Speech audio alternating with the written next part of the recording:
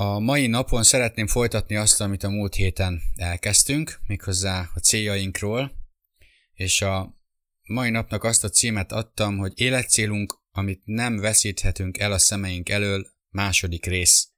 Az alcíme pedig a kiút a pusztából. Rövid emlékeztetőül a múlt alkalommal arról beszéltünk, hogy két cél van igazából, amelyet Jézus is maga betöltött, amikor azt mondta, hogy elvégeztetett, akkor két dolog is volt, amire ez vonatkozott, és ezt megnéztük a János 17-ben. Az egyik az ő célja, ami az volt, hogy megváltsa az emberiséget, és az a Golgotai kereszten való halála által történt meg, ahogy ott meghalt, eltemettetett, és a harmadik nap feltámadt. És a másik örökkévaló cél, amit ő elvégzett, az a földről szólt, és az emberekről, és az a 3,5 éves szolgálatának a küldetésének a betöltéséről szólt. Azt találtuk, hogy nekünk is ez a két örökkévaló életcél kell, hogy legyen a szemeink előtt. És mind a kettőnél arra kell figyeljünk, hogy amit teszünk, azok ennek a célnak a megvalósítása irányában menjenek.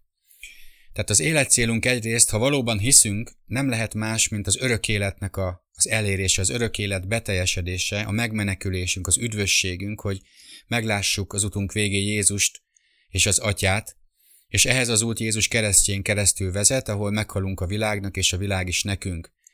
Jézus halála által megbékéltünk az Atyával, hitáltal megigazultunk, üdvösséget nyertünk, de nem vehetjük le róla a szemünket, mert ő a mi végcélunk, de ezt a célt még most nem értük el, de hitben megkaptuk ajándékként az Atyától, hogy meghívott bennünket az ő jelenlétébe, és hitben megkaptuk ezt.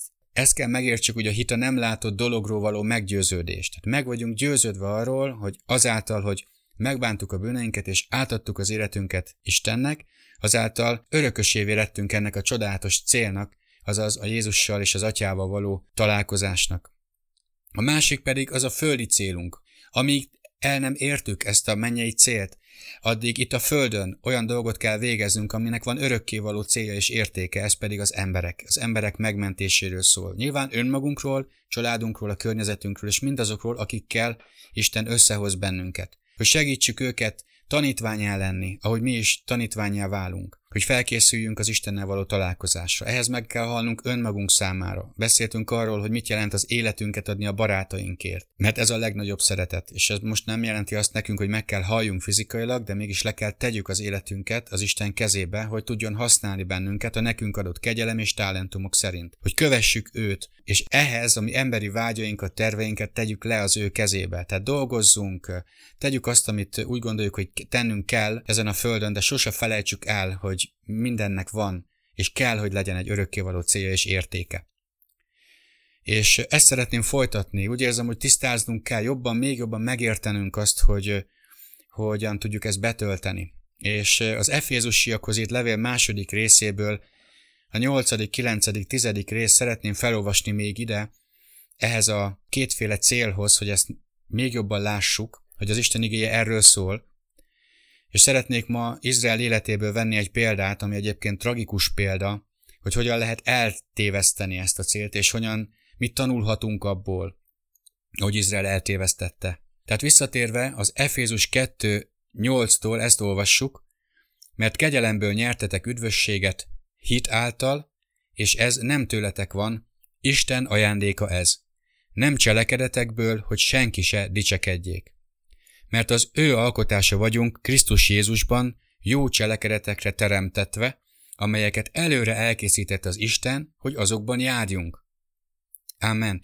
Itt van ez a két cél. A végső célunk, az Istennel való találkozás, hiszen azért nyertük az üdvösséget, ami nem más egyik jelentése ennek a szónak, hogy megmenekülni.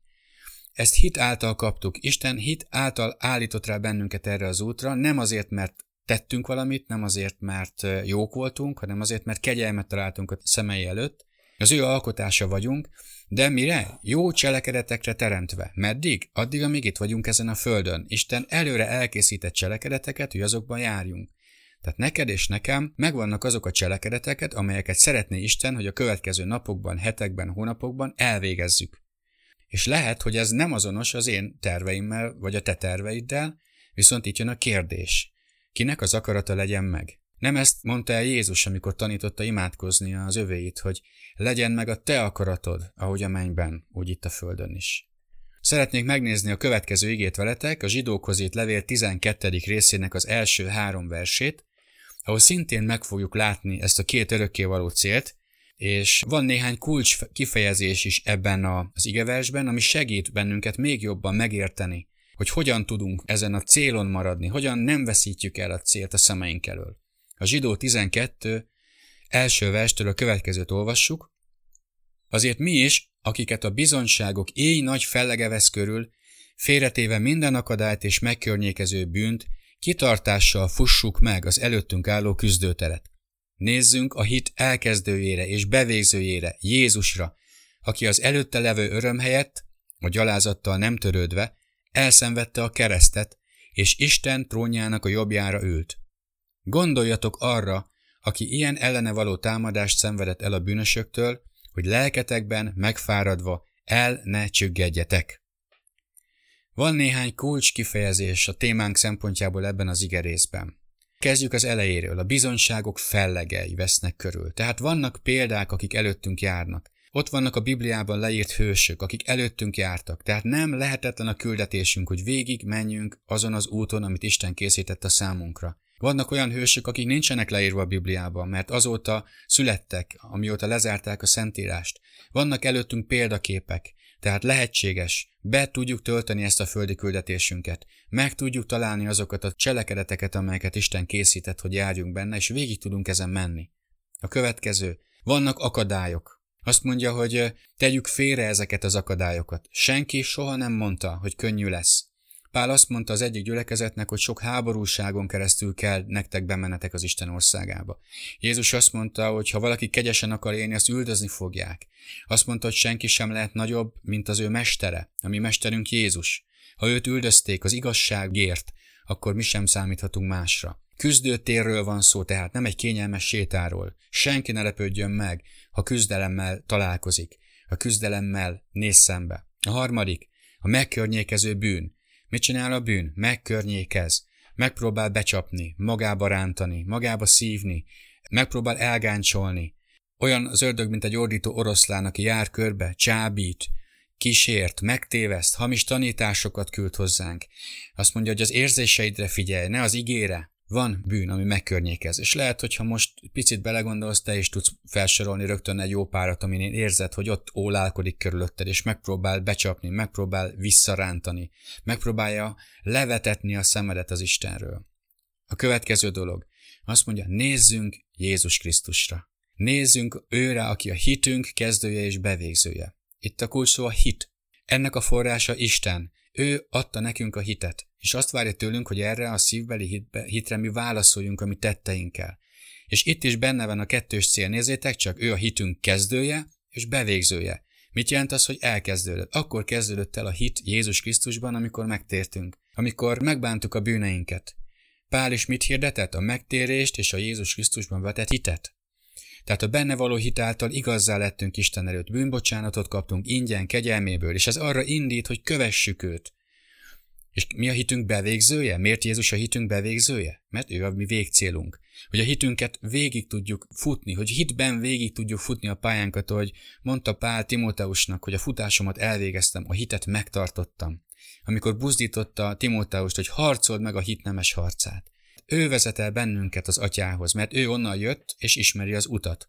Őtőle kaptuk az örök életet, de hogy végig tudjunk menni ezen a földön, ahhoz a Jézus Krisztusba való folyamatos hitre van szükségünk. Ő ebben példát mutatott nekünk. A következő kulcs kifejezés az előtte lévő öröm helyett. Az a helyzet, hogy az örömnek a forrása sosem az, hogy érzed magad. Jézus örömének a forrása az engedelmesség volt. Ő az Atyára nézett, a küldetése végcéljára, és arra az örömre, amely majd vár rá. Nem a körülményektől függött az öröme, hanem egy belső öröme volt. Mondta Jézus, hogy békességet adok nektek, de nem úgy, ahogy a világ. Ugyanúgy örömet ad nekünk, de nem úgy, ahogy a világ. És ha a világtól akarjuk várni az örömöt, hogy örömöt okozzanak nekünk a környezetünkben lévő dolgok, helyzetek, emberek, akkor bajba leszünk. Ahhoz, hogy végig tudjunk menni ezen a pályán, ahhoz tudnunk kell, hogy az öröm nem abból fakad, hogy érzem magam. Az érzelem központú hívők a lelki állapotuktól teszik függővé, hogy boldogok-e, hogy örülnek-e.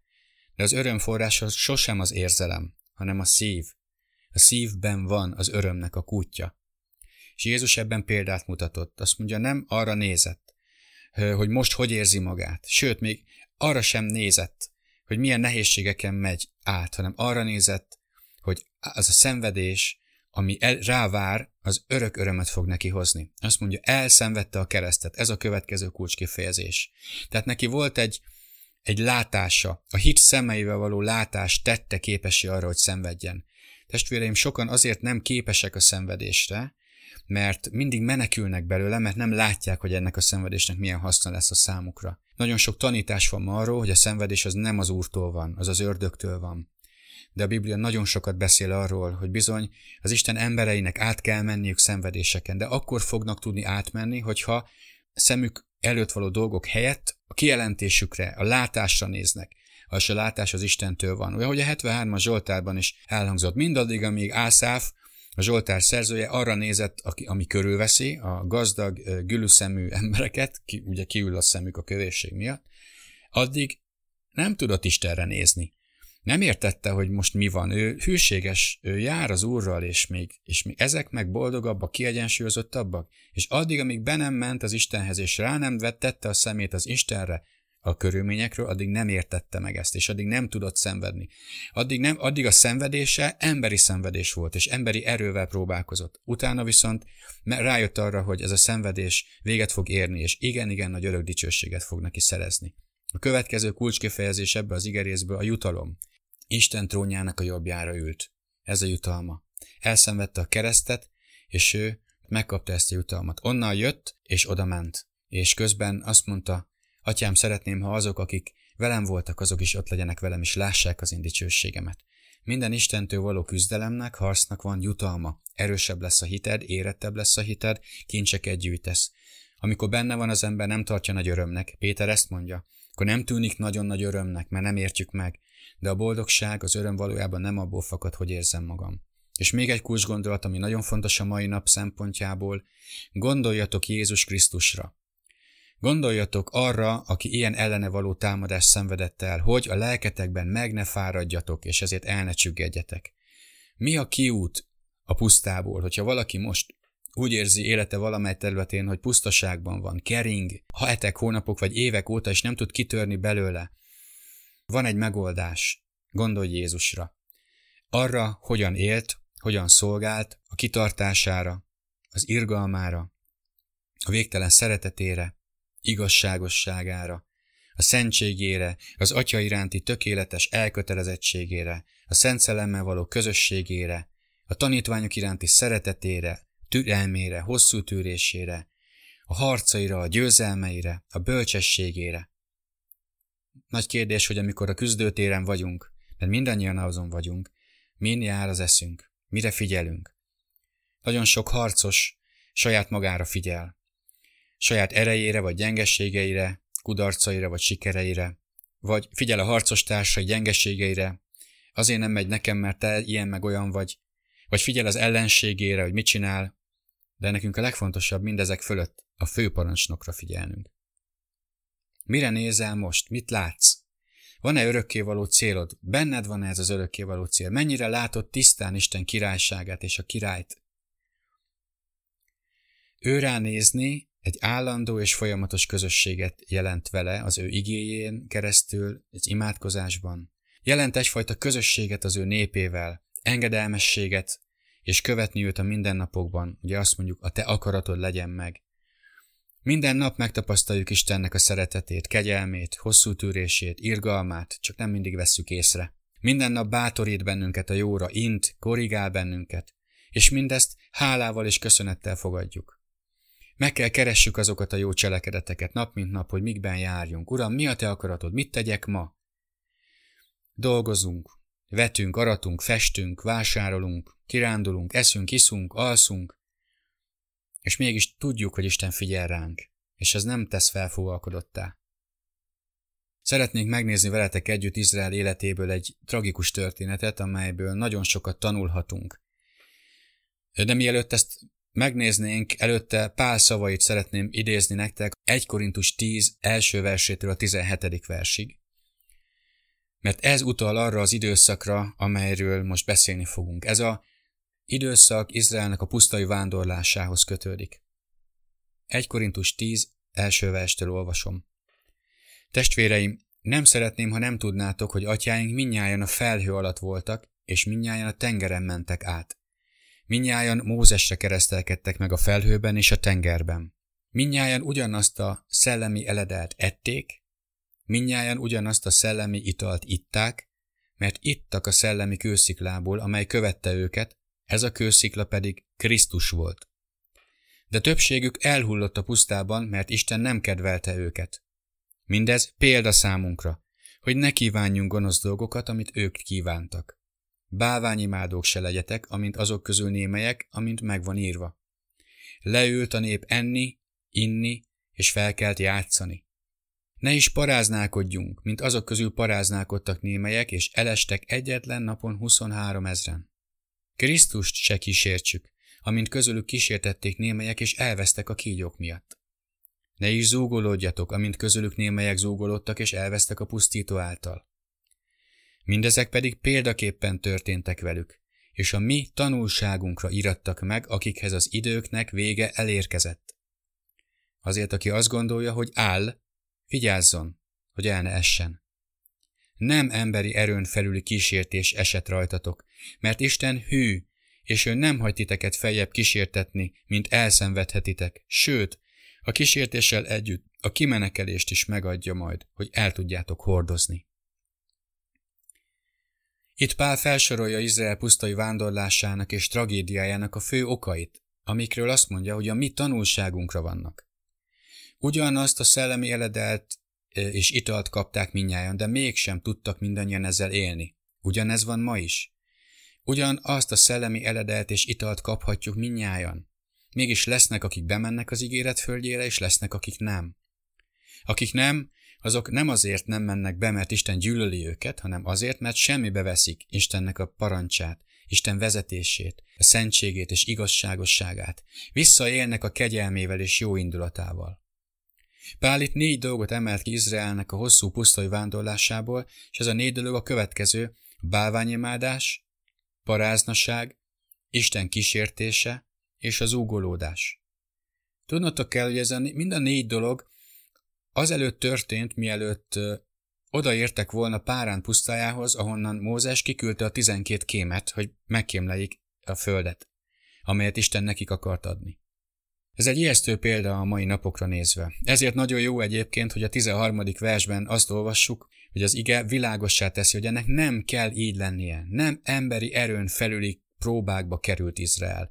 Nem emberi erőn felüli próbákban vagy te most benne. Nem kell úgy lenni, hogy elveszünk. Nem gyönyörködik Isten abban, hanem mindent megad, hogy győzhessen. De helyettünk nem tud semmit tenni, csak értünk és velünk. Megismétlem, Isten helyetted nem tud már tenni semmit, csak érted és veled. Ő ugyanis már mindent megtett, amikor Jézus Krisztust, az ő fiát odaadta a mi bűneinkért a Golgotai kereszten. Mindennel megajándékozott bennünket ő benne, ami ehhez az élethez szükséges. Tudnunk kell, hogy Isten nem tervezte azt, hogy Izrael 40 évet fog bolyongani a pusztában. Ő be akarta őket vinni az ígérete szerint, az ígéret földjére, a tejjel és mézzel folyó Kánaán vidékére. De a belépés előtt még tudni akarta, mi van a népe szívében, akar-e neki engedelmeskedni. Hisze és bízik benne úgy, mint közvetlenül a Veres-tengeren való átkelés csodája után, amikor azt olvassuk, hogy és Izrael hitt az Úrban és bízott benne. A kijövetel után eltelt egy teljes év. Ez alatt az 1 év alatt Isten nagyon sok mindent mutatott Izraelnek. Izrael meg nagyon sok szempontból nem jól reagált erre. Isten védelmezte, vezette, tanította az ő népét. Elvitte a Hórebbe, törvényt adott nekik, rendelkezéseket adott nekik. Megjelentette Mózesnek a sátrat, az Isten sátorának a felépítését, és föl is építették azt. És a 2. év első napján föl is állították ezt a sátrat. És Istennek a dicsősége leszállt erre a sátorra, és mindenkor Isten népe láthatta, amikor ott van, megnyugszik a sátoron az Istennek a dicsősége, hogy közöttük van az Isten. Minden napon keresztül láthatták ezt. És mégsem ismerték meg őt. Rögtön 3 nappal a kijövetel után már szomjasak voltak, aztán éhesek voltak, panaszkodtak, zúgolódtak. A láthatókra néztek. Mózest támadták, mert Isten nem merték. Az Isten szolgáját. Mózes látható volt nekik, Isten nem volt látható. De Párán pusztájában kiderült, hogy mi van igazából a szívükben. Az alatt az 1 év alatt, bő 1 év alatt, amíg Isten elvezette őket, Egyiptomból való kijöveteltől kezdve egészen a Párán pusztájáig, az ígéret földjének a határáig nagyon sok időt adott nekik arra, hogy át tudják világítani a szívüket. A puszta az a hely, ahol át tudjuk nézni, hogy mi van a szívünkben. A puszta az a hely, ahol fel tudunk készíteni a következő szintre, amire Isten bennünket visz.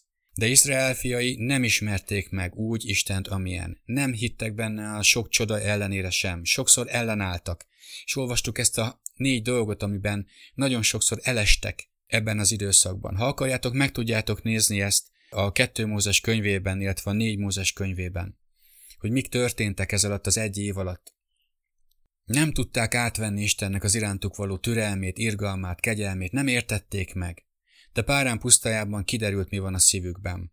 Nem voltak készen arra, hogy tovább menjenek. Az egész útjuk alatt csak önmaguk voltak a középpontban, saját maguk, és az lebegett a szemeik előtt, amit ott hagytak. Egyiptomnak a békés biztonsága, vagy a békés rabszolgasság, ha lehet ilyet mondani. Igaz, hogy rabszolgák voltak, de békében voltak, és mindenük megvolt, és nem volt semmi vándorlás, nem volt semmi kihívás.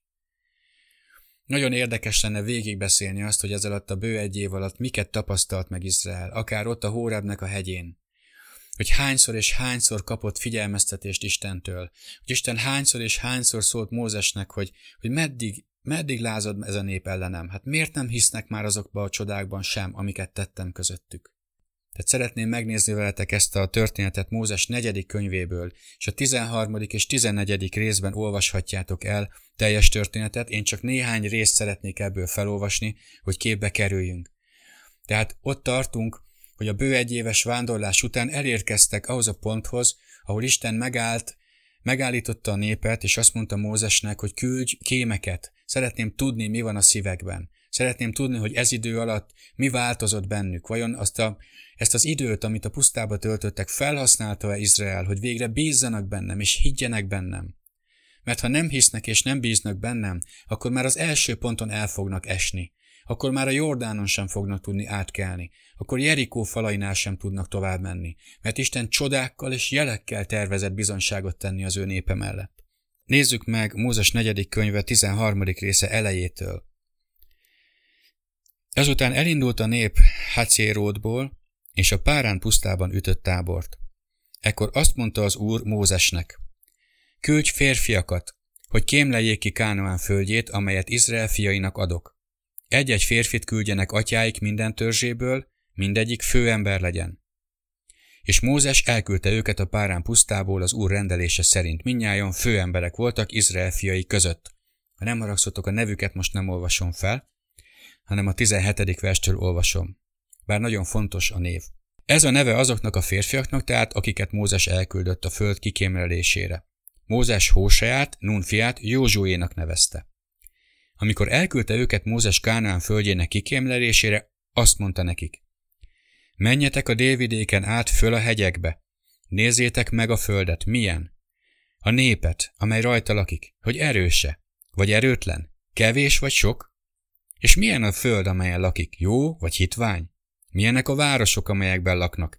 Táborokban vagy erősségekben laknak? Milyen a föld, kövére, sovány? Van-e rajta fa, vagy nincs? Legyetek bátrak, hozzatok a föld gyümölcséből. Azok a napok pedig a szőlőzsendülés napjai voltak. Látjátok, Mózes nagyon világos kérést intézett hozzájuk, sőt nagyon részletes kérést. Azt lehet mondani, hogy egy teljes átvilágítást kért tőlük. Nézzenek meg mindent. Nézzék meg a városokat, az embereket. Hogy laknak, milyen módon élnek. Nézzék meg a fákat, nézzék meg a hegyeket, a völgyeket. Mindenről aprólékosan szerezzenek információkat, tanulmányozzanak mindent. És legyenek bátrak, és még a gyümölcsökből is hozzanak, hogy legyen az Izrael népe előtt egy látható, megtapasztalható valóság, hogy igen, ez a föld létezik. És nézzétek, mi történt. Fölmentek tehát, és kikémlelték a földet a Cin pusztától fogva egészen Rehóbig, odáig, ahol Hamátba mennek. Fölmentek délfelől, Hebronig jutottak, ahol Anák fiai, Ahíman, Sésaj és Talmai éltek. Hebron pedig 7 esztendővel előbb épült, mint az egyiptomi Cóán. Mikor eljutottak Eskol völgyéig, lemetszettek ott egy szőlővesszőt egy szőlőfürttel, és ketten vitték egy rúdon. Gránát almából és a fügéből is szakítottak. Azt a helyet Eskol völgyének nevezték, arról a szőlőfürtről, amelyet ott metszettek le Izrael fiai. Azt hiszem, hogy erről a történetről a legtöbbeknek az marad meg, ahogy 2 kém a vállán visz egy hatalmas szőlőfürtöt. 40 nap múlva visszatértek a föld megkémleléséből. Visszamentek és eljutottak Mózeshez, Áronhoz és Izrael fiainak egész gyülekezetéhez a Párán pusztájába, Kádésba.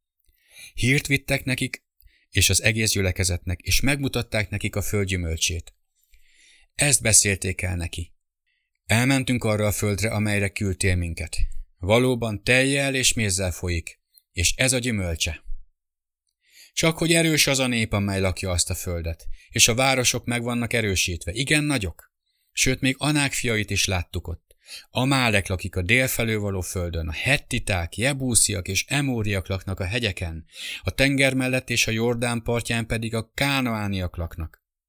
Jól lehet, Káleb csendesítette a Mózes ellen háborgó népet, és azt mondta, bátran fölmehetünk és elfoglalhatjuk azt a földet, mert kétség nélkül megbírunk vele, de a férfiak, akik fölmentek vele, ezt mondták, nem mehetünk az ellen a nép ellen, mert erősebb nálunk. És a kikémlelt földnek rossz hírét vitték Izrael fiaihoz. Azt mondták, az a föld, amelyen átmentünk, hogy kikémleljük, olyan föld, amely megemészti a lakóit. Az egész nép is, amelyet ott láttunk, szálas emberekből áll. Láttunk ott óriásokat is, óriások közül való Anák fiait, és olyanok voltunk a magunk szemében, mint a sáskák, és az ő szemükben is olyanok voltunk. Itt kezdődik a tragédia. A tragédia ott kezdődik, hogy Isten azt mondta ennek a népnek, hogy ez a tiétek, ez a föld. Évszázadokkal az előtti ígéretekről van szó, amelyet tartósan és hosszan képviselt Isten, egyszer sem vonta vissza vagy módosította. Az az Isten, aki hatalmas jelekkel, csodákkal és kinyújtott karral hozta ki az ő népét Izraelből. Nem azt kérte Mózes a kémektől, hogy mondják el azt, hogy bemehetnek-e vagy nem, hanem azt, hogy milyen az a föld. Nézzétek meg, mennyi mindent kért Mózes, hogy nézzék meg, hogy vizsgálják át. Erre a kémek egyetlen egy mondatban dicsérték a földet, vagy legalábbis azt mondták, hogy jó, valóban tejjel és mézzel folyik. És ez a gyümölcse. Mert ezzel nem tudtak mit tenni. Ott volt az a hatalmas szőlőföld, nem mondhatták, hogy rohadt termése van. Kénytelenek voltak elismerni, hogy az a föld egy csodálatos föld. De ez volt az összes jó, amit mondtak, azt is azért, mert kényszer alatt voltak. De onnantól fogva egyetlen egy jó szót sem tudtak mondani.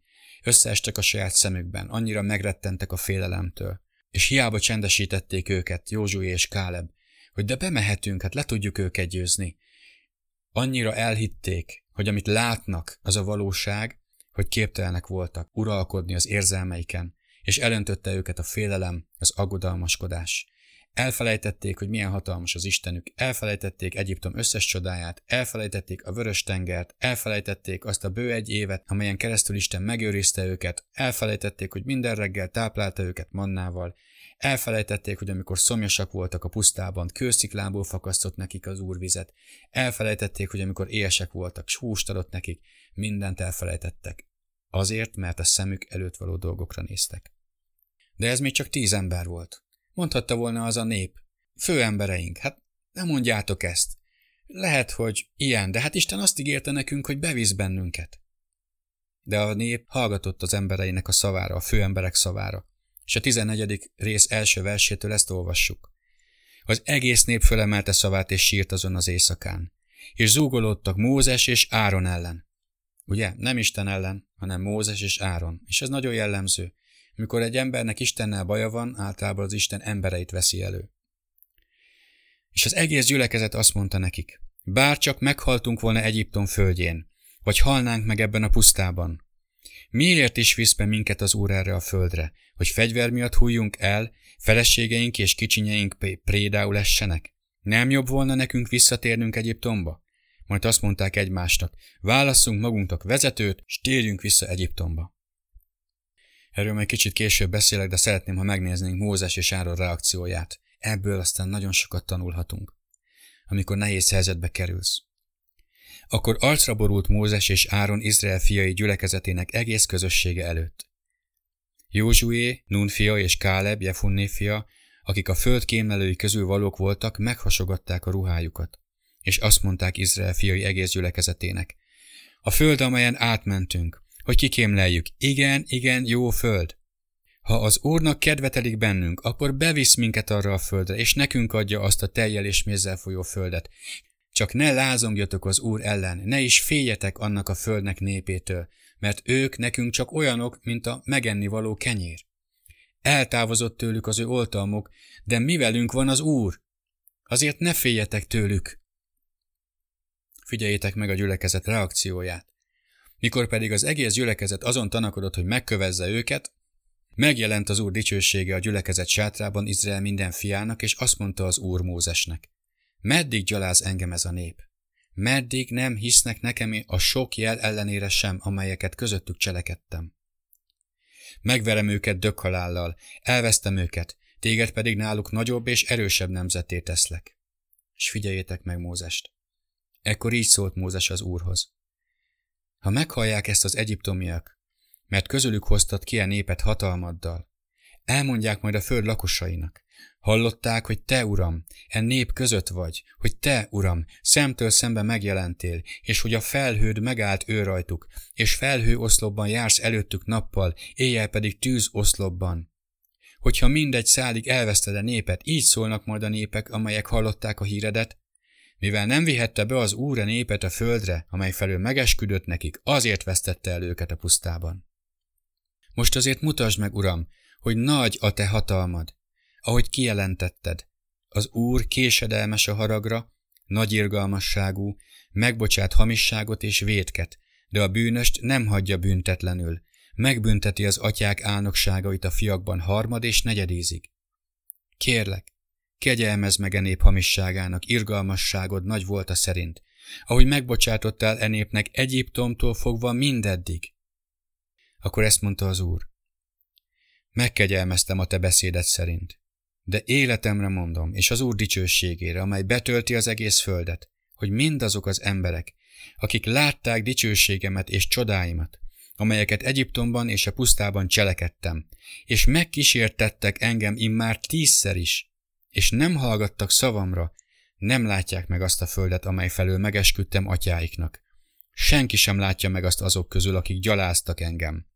De szolgámat, Kálebet, mivel hogy más szellem volt benne, és tökéletesen követett engem, beviszem arra a földre, amelyen járt, és örökségül bírja azt az ő magva.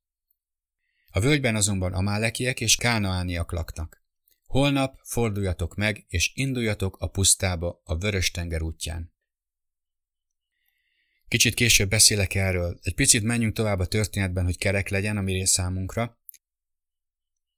Ezen kívül még az Úr szólt Mózeshez és Áronhoz, és arról beszélt, hogy meddig tűrjen még ezt a gyülekezetet, meddig hallgassam még Izrael fiainak zúgolódását, amellyel ellenem zúgolódnak. Azt mondja, mondd meg nekik, hogy úgy bánok veletek, ahogy a fülem hallatára beszéltetek ellenem.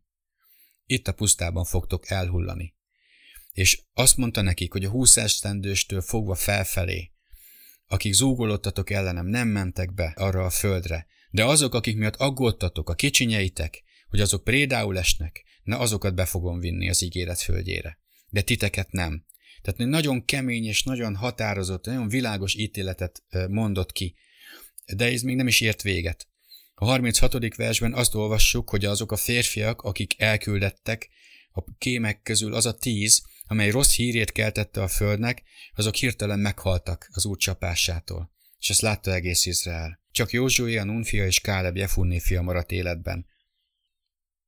És amikor a 39. vershez érünk, azt látjuk, Mózes elmondta mindezeket a dolgokat, mindezt az ítéletet, és mindazt az Isten haragjának a felgerjedését, és a nép megrettent. A nép elkeseredett. És reggel felkeltek, és fölmentek a hegy tetejére, és azt mondták, Íme készek vagyunk elmenni arra a helyre, amelyről az Úr szólt, mert bizony vétkeztünk. Mózes azt mondta, miért akarjátok áthágni ilyen módon az Úr akaratát, noha nem sikerülhet az nektek? Azt is mondhatnám, hogy már megint lázadoztok. Ne menjetek föl, nem lesz közöttetek az Úr, vereséget fogtok szenvedni ellenségeitektől. Mert az amálekiek és kánaániak ott vannak előttetek, fegyver által hullatok el.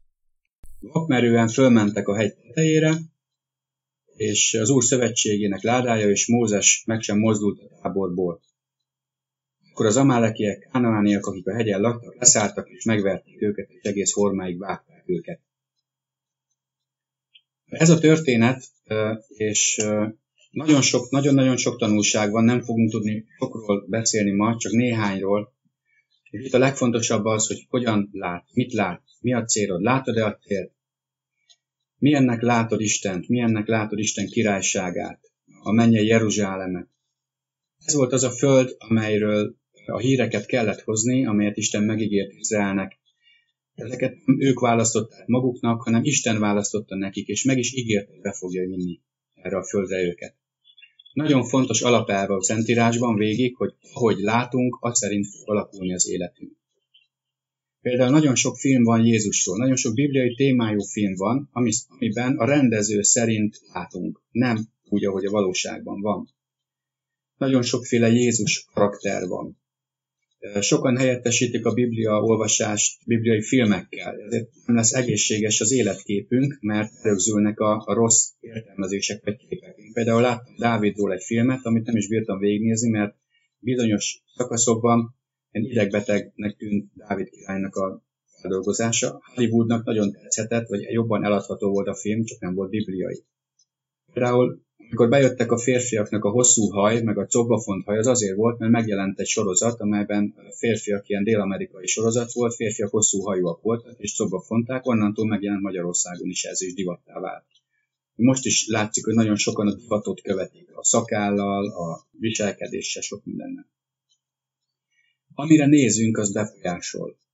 A 10 kém már magát sem látta helyesen, annyit nézte a kánaáni népet, és az embereket, és a feladatot, annyit gondolkozott azon, és az alakult ki bennük, hogy nem győzhetnek. Józsué és Káleb volt az, aki nem az szerint gondolkozott, amit látott, hanem az szerint, amit hitt. Mit néztek ezek a kémek? Nagyon nagy kérdés az, testvérem, hogy milyen szemmel nézed a dolgokat.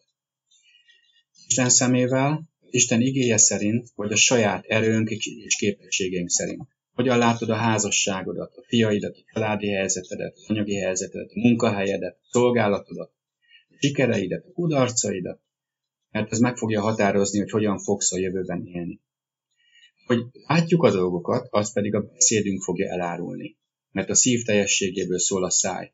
A nép beszéde elárulta, hogy mennyire kemény és érzéketlenné vált Istennel szemben, mennyire hálátlan lett, mennyire hirtelen elfelejtette ezt a sok-sok jót, amit kapott tőle. 10-szer is megkísértették az Urat, azt mondja. Kitört belőlük a félelem, a keserűség. Becsapottnak érezték magukat. Volt egy hamis humanista féltés a családjuk iránt. Gondolták, hogy ők meg tudnák tartani a gyerekeiket, de Isten nem tudja megtartani.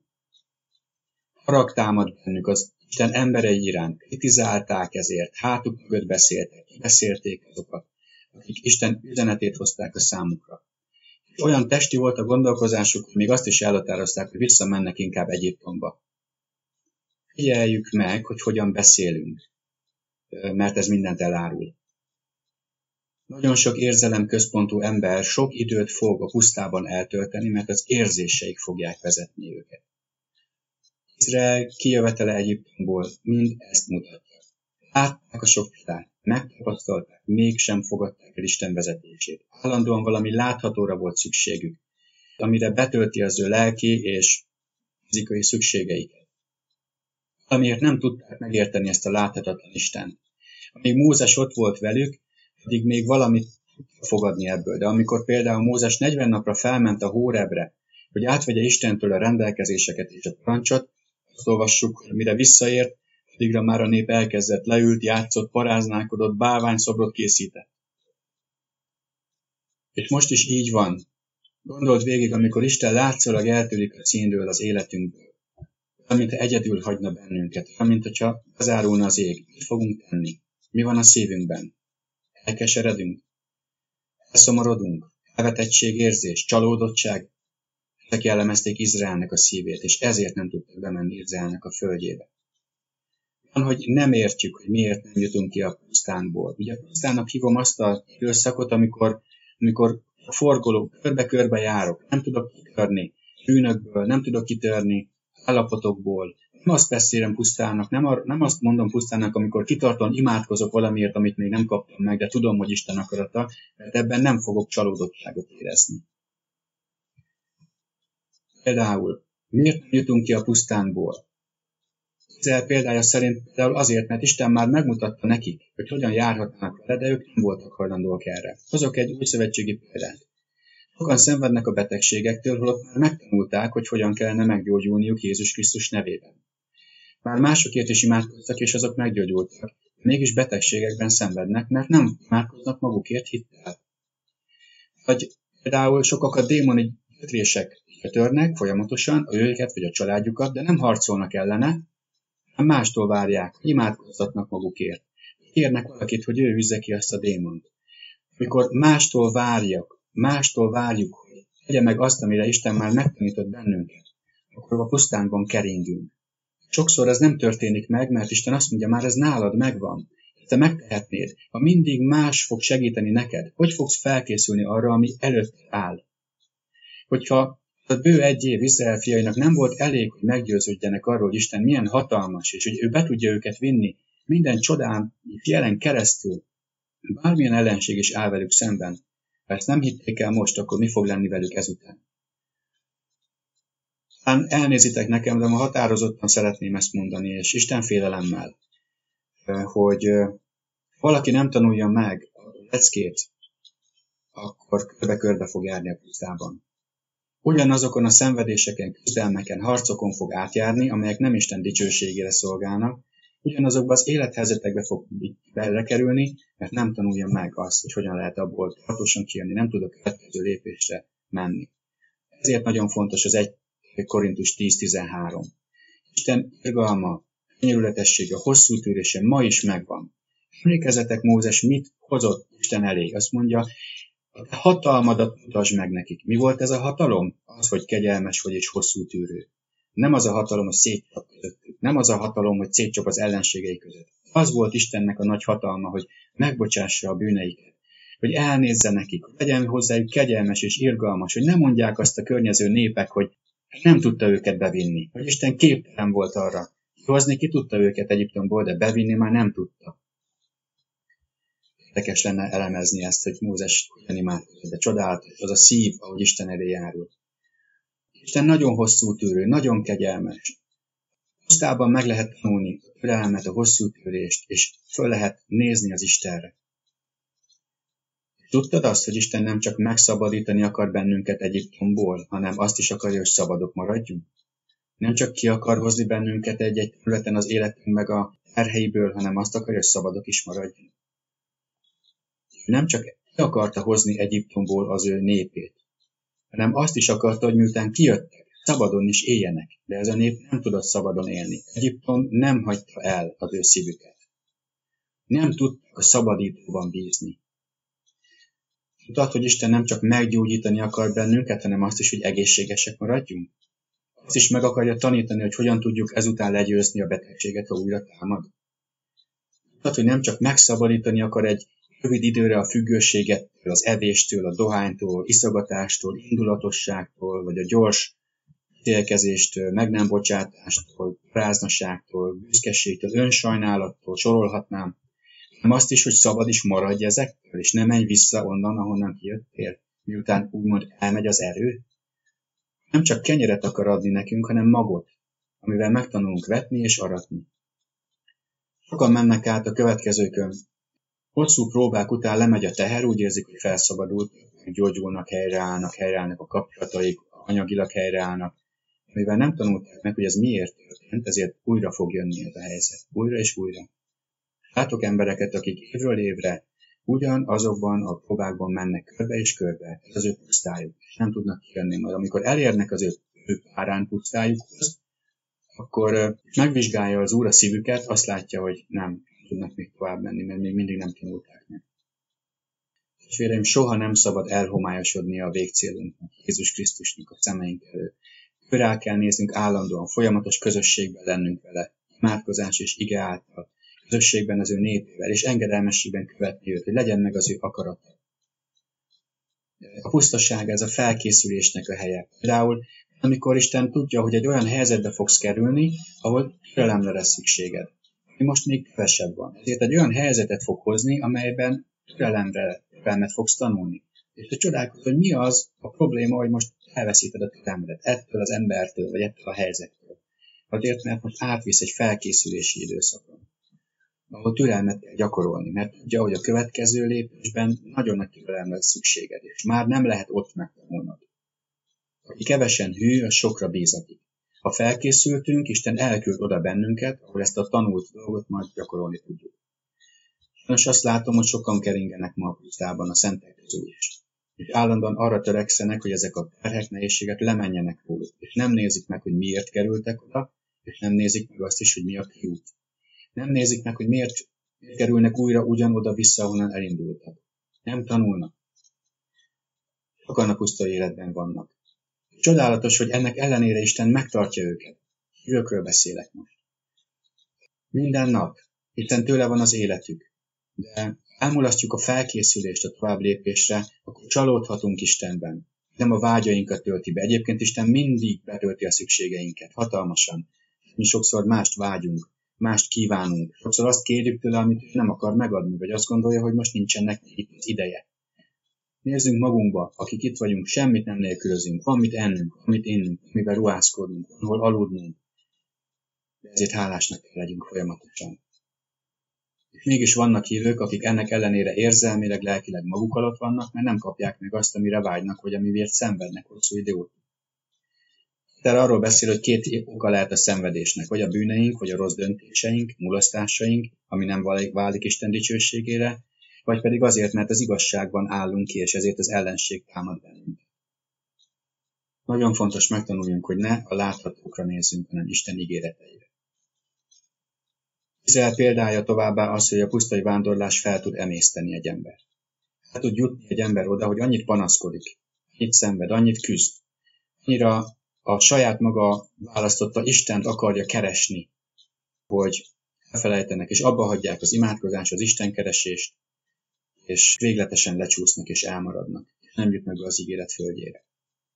Ezek a hívők a sátán félrevezető taktikájának a célcsoportjai, akik azt mondják, hogy nem megy, hát járok ebbe a gyülekezetbe, vagy abba a gyülekezetbe, vagy ezt a tanítót hallgatom, vagy azt a tanítót hallgatom. Látjátok, nem mennek a dolgaim, nincs áttörés az életemben, nem sikerül. És az ördög megtalálja ezeket az embereket, és azt mondja, hát az a probléma, hogy nem jó tanítást hallgat.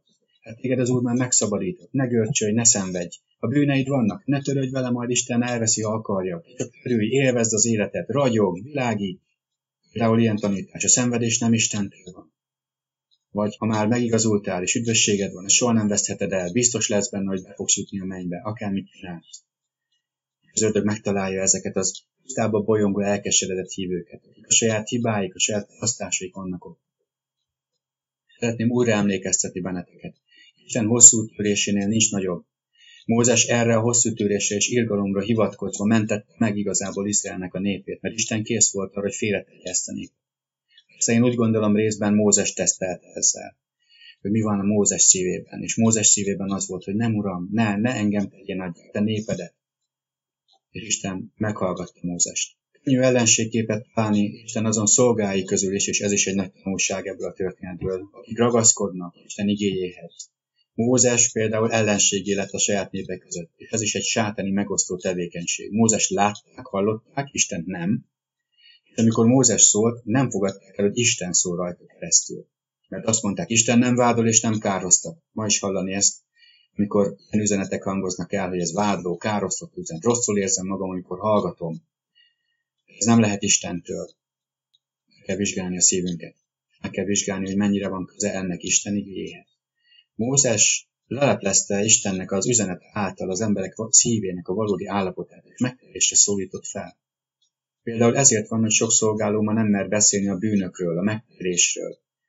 Mert a bűnökben élő hívők azt hiszik, hogy kibeszéli őket, prédikálja őket, károsztatja őket, pedig csak Isten igéjét szólja.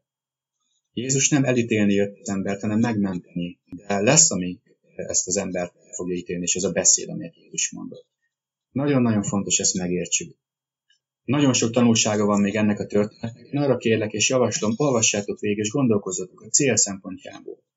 Vagy a te vándorlásod szempontjából, hogy most hol tartasz, milyennek látod az Istent. Látod-e őt olyan hatalmasnak, amilyen ő valójában?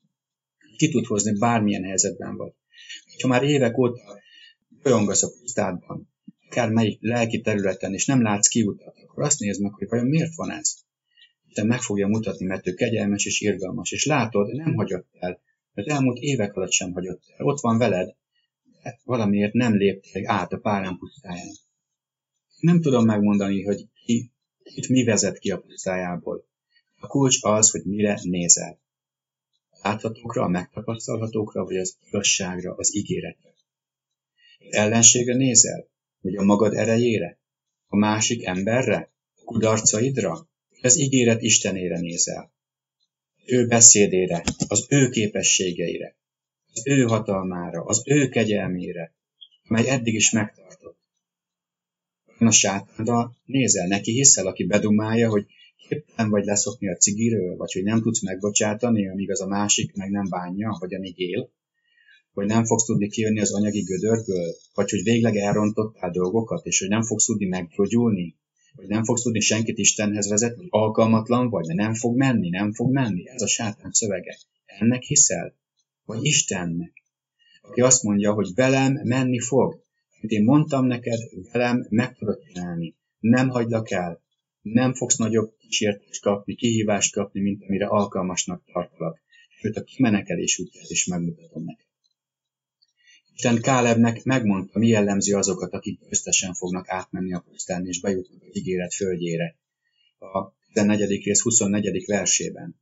Azt mondta, két dolgot mondott, más szellem van benne, és tökéletesen követ engem. Két dolgot mondott, ma is ez a feltétel. Legyen benned egy más szellem, ne e világnak a szelleme, ne egy testi, hanem legyen benned a Szent Szellem. Ez benned is van. Ki el fog vezetni minden igazságát. Hallgass ő rá, őt figyeld. A másik pedig engedelmeskedni tökéletesen Istennek. Nem sok, de tökéletesen elég. A 14. rész végén van ennek a tragédiának egy további folyamánya. Ez a szív menthetetlenségéről szól, amikor a kemény szív annyira megkeményedik, hogy már Isten is azt mondja, hogy nem tudok veled mit csinálni. 39. verstől egészen a 14. rész végéig látni, hogy mennyire eltávolodott a nép szíve Istentől és az engedelmességtől. Elkeseredett a népnek a szíve, amikor meghallott Isten kemény szavait, kemény szavak voltak. A csapások, hogy a 10 ember meghalt a szemük láttára, de nem bánták meg és nem tértek meg. Ahogy Ézsau sem, ahogy Júdás sem. Bánatra csapoltak, de a bűn bánat, még nem a megtérés. Megkeseredtek. Azt mondták, vétkeztünk. De igazából ezt csak megfelelésből mondták, nem a szívükből. Nem voltak készen engedelmeskedni Istennek. Látszólag igen, látszólag azt mondták, engedelmeskedünk Isten parancsának. De melyik parancsnak? És néhány verssel ezelőtt azt mondta nekik Isten, hogy forduljatok vissza és induljatok a Veres-tenger felé. Mert amálekiek és kánaániak vannak előttetek, akiket nem győzhetnek le.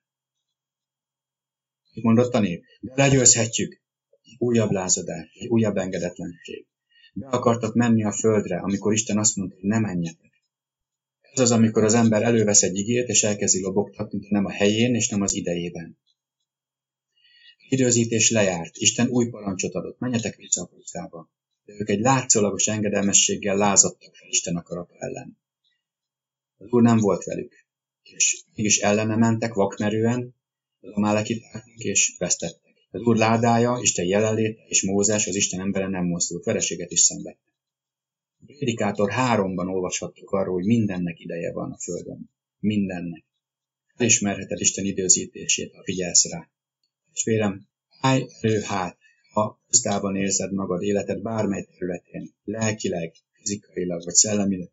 Gondold meg, hogyan beszélsz erről. Mit látsz? Ha felnézel a lelki szemeiddel, mit látsz? Látod-e a célt? Látod-e Jézust? Látod-e a kiutat? Nézd meg a szívedet, és kérd meg Istent, hogy segítsen. Miért vagyok itt ebben a pusztában? Hol van a kiút? Mit kell megértenem? Mit kell megtanulnom? Miért bolyongok én még mindig itt? Mond az igéd. Mit kell tennem? Ha mondja, erőt is meg fogja adni, csak kezd el. Összefoglalás.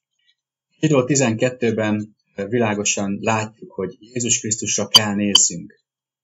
Akik úgy érzik, hogy lelki, szellemi vagy fizikai pusztaságban vannak, ahol bolyonganak, és érzései, gondolataik csapdájában vannak, azt kérem, állj meg egy pillanatra, és nézz fel Jézusra. Tedd félre a keserűséget, félelmet, kudarcérzést, és engedelmeskedj ebben Istennek, és nézz föl Jézusra. Ő a megváltód, Izrael szentje, a szabadító, gyógyítód. Hát, hogy sokat vizsgáltuk magunkat, másikat hibáztattuk, hogy azért nem tudunk megváltozni, mert ő még nem változott meg, de ez egy sátáni hazugság. Hát, hogy túl sokat keringtünk a pusztánkban, az érzéseinkre figyelve, jobban hittünk a láthatóknak, mint Isten ígéreteinek. Túl sokáig néztük a bukásainkat, a kudarcainkat, hallottuk a sátánnak a suttogását, nem fog menni, nem tudod letenni, nem tudsz megszabadulni, nem lehetsz tökéletes, nem tudsz megfelelni Istennek, nem szeret már. Hát látod, nem változik semmi. Lehet, hogy túl sokáig hittünk a szemünknek, és már a szívünk elkezdett emiatt kemény lenni, és nem érezzük már úgy az Istennek a szavát. De ez az időszak is hasznodra válhat, ha végre megállsz és felnézel Jézusra. Mikor látozza Jézust? Mondd. Ő nem szeretne téged, aki életet adott. Ki tartott meg eddig? Ki adott lehelletet? Ki dobogtatja a szívedet? Ki ad erőt, hogy felkelj?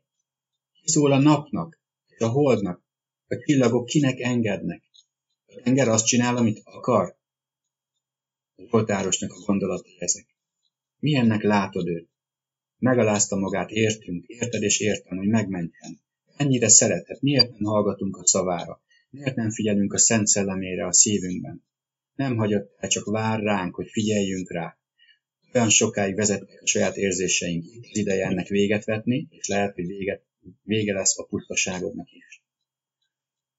Amikor Isten valakit meg akar szólítani, mindig előtte nevén szólítja. Emlékezzetek Sámuelre. Azt mondja, Sámuel, Sámuel. 3-szor is kellett szólnia, mert Sámuel még nem hallotta előtte Isten hangját. Éli főpap, aki elveszítette az Isten jelenlétét, neki jutott eszébe, hogy hát, hogy Isten újra szól. Vagy amikor Saulus ott volt a városba, Damaszkuszba, és Anániásnak szólt Isten, azt mondja, Anániás, és azt mondja, itt vagyok, Uram. Sorolhatnánk. Ha odafigyelünk rá, akkor folytatni fogja. Én úgy hiszem, hogy most sokunkat szólít az Úr. Hajlandó lennél egy kicsit figyelni rám, és nem a helyzetedre, a bajaidra, a körülményeidre, a sérelmeidre? Hajlandó lennél egy kicsit rám figyelni most az érzéseid helyett, a kudarcaid, a bukásaid helyett? Hajlandó lennél egy kicsit elvonulni velem, hogy szólhassak hozzád, hogy megmutathassam neked a kiutat a pusztádból? Soha nem hagytalak el, azt mondja az Úr, de a makadságod miatt keringesz már régóta. Nem az én tervem, de még most sem késő. Jézus azt mondja, jöjjetek én hozzám, kik megfáradtatok, és én megnyugvást adok nektek, választ és vezetést. Ha kinyitod a szíved és az elméd, és kiszorítod belőle a panaszkodást, kesergést, sajnálatot, akkor megmutatom neked a kiutat. Testvéreim, döntés nálunk van. Keringünk még a pusztánkban, életünk azon területén, végre elhatározzuk, hogy odafigyelünk a messiásra. Amen.